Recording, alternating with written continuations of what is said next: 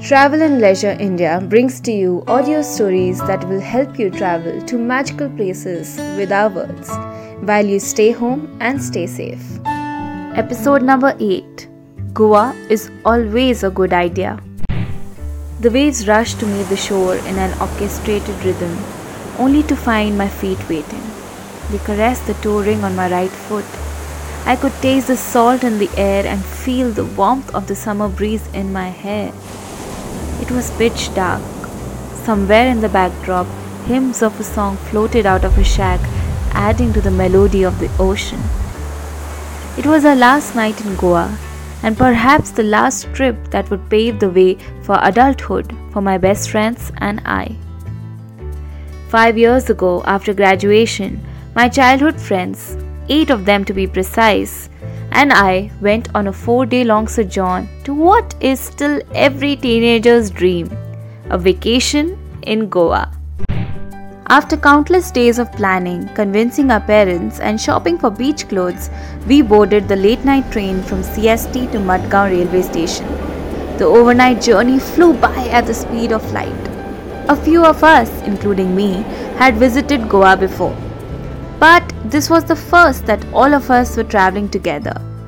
And that is a different kind of special, isn't it? We reached the station and soon hopped on a large-sized auto that zoomed in the direction of South Goa. We wanted to stay in the quieter part of the town, and hence we chose a gorgeous villa somewhere between Kolva and Benolim. The month of May made the afternoons intolerable, but we were too young to care. It's funny that I'm narrating this in the month of May now, exactly 5 years later, in the middle of a pandemic. But I'm extremely grateful that I have the memories to talk about.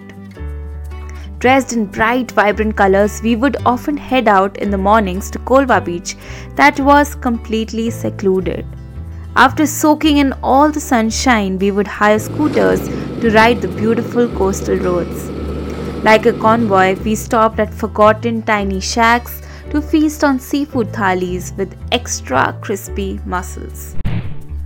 I still remember the ride from Benolim to Panjim. The endless expanse of the ocean on one side and wide roads on the other cast a magical vibe to the journey. I genuinely got transported to the sets of Dil Chahta Hai. I felt the hot wind brushing against my face, but somehow it made me feel at home. Goa needs to be experienced and remembered with all the senses. North Goa was too crowded for our liking, but we were on a mission to explore. The lunch at the Fisherman's Wharf blew our minds. We ate delicious king prawns paired aptly with chilled beer. Such a hassle-free afternoon that was. And then of course there were multiple rounds of coconut curries, chicken shakuti with rice, paneer balchao and the sinful Goan sausages. I guess in the end, we all traveled to eat and explore. My friends called out to me and I left the company of the waves to join them. A Goan song I didn't recognize was being sung by a rather jolly man inside the restaurant. In a matter of minutes, we were dancing around him as he taught us some fun yet totally embarrassing moves. It was a night we'll cherish forever. Our trip got over in 96 hours. We went back home with suntans, headaches, millions of pictures, inside jokes and a newfound zeal to start the new phase of our lives. Oh, didn't you connect the dots? Post that trip, most of us started working for the first time or were headed to study further.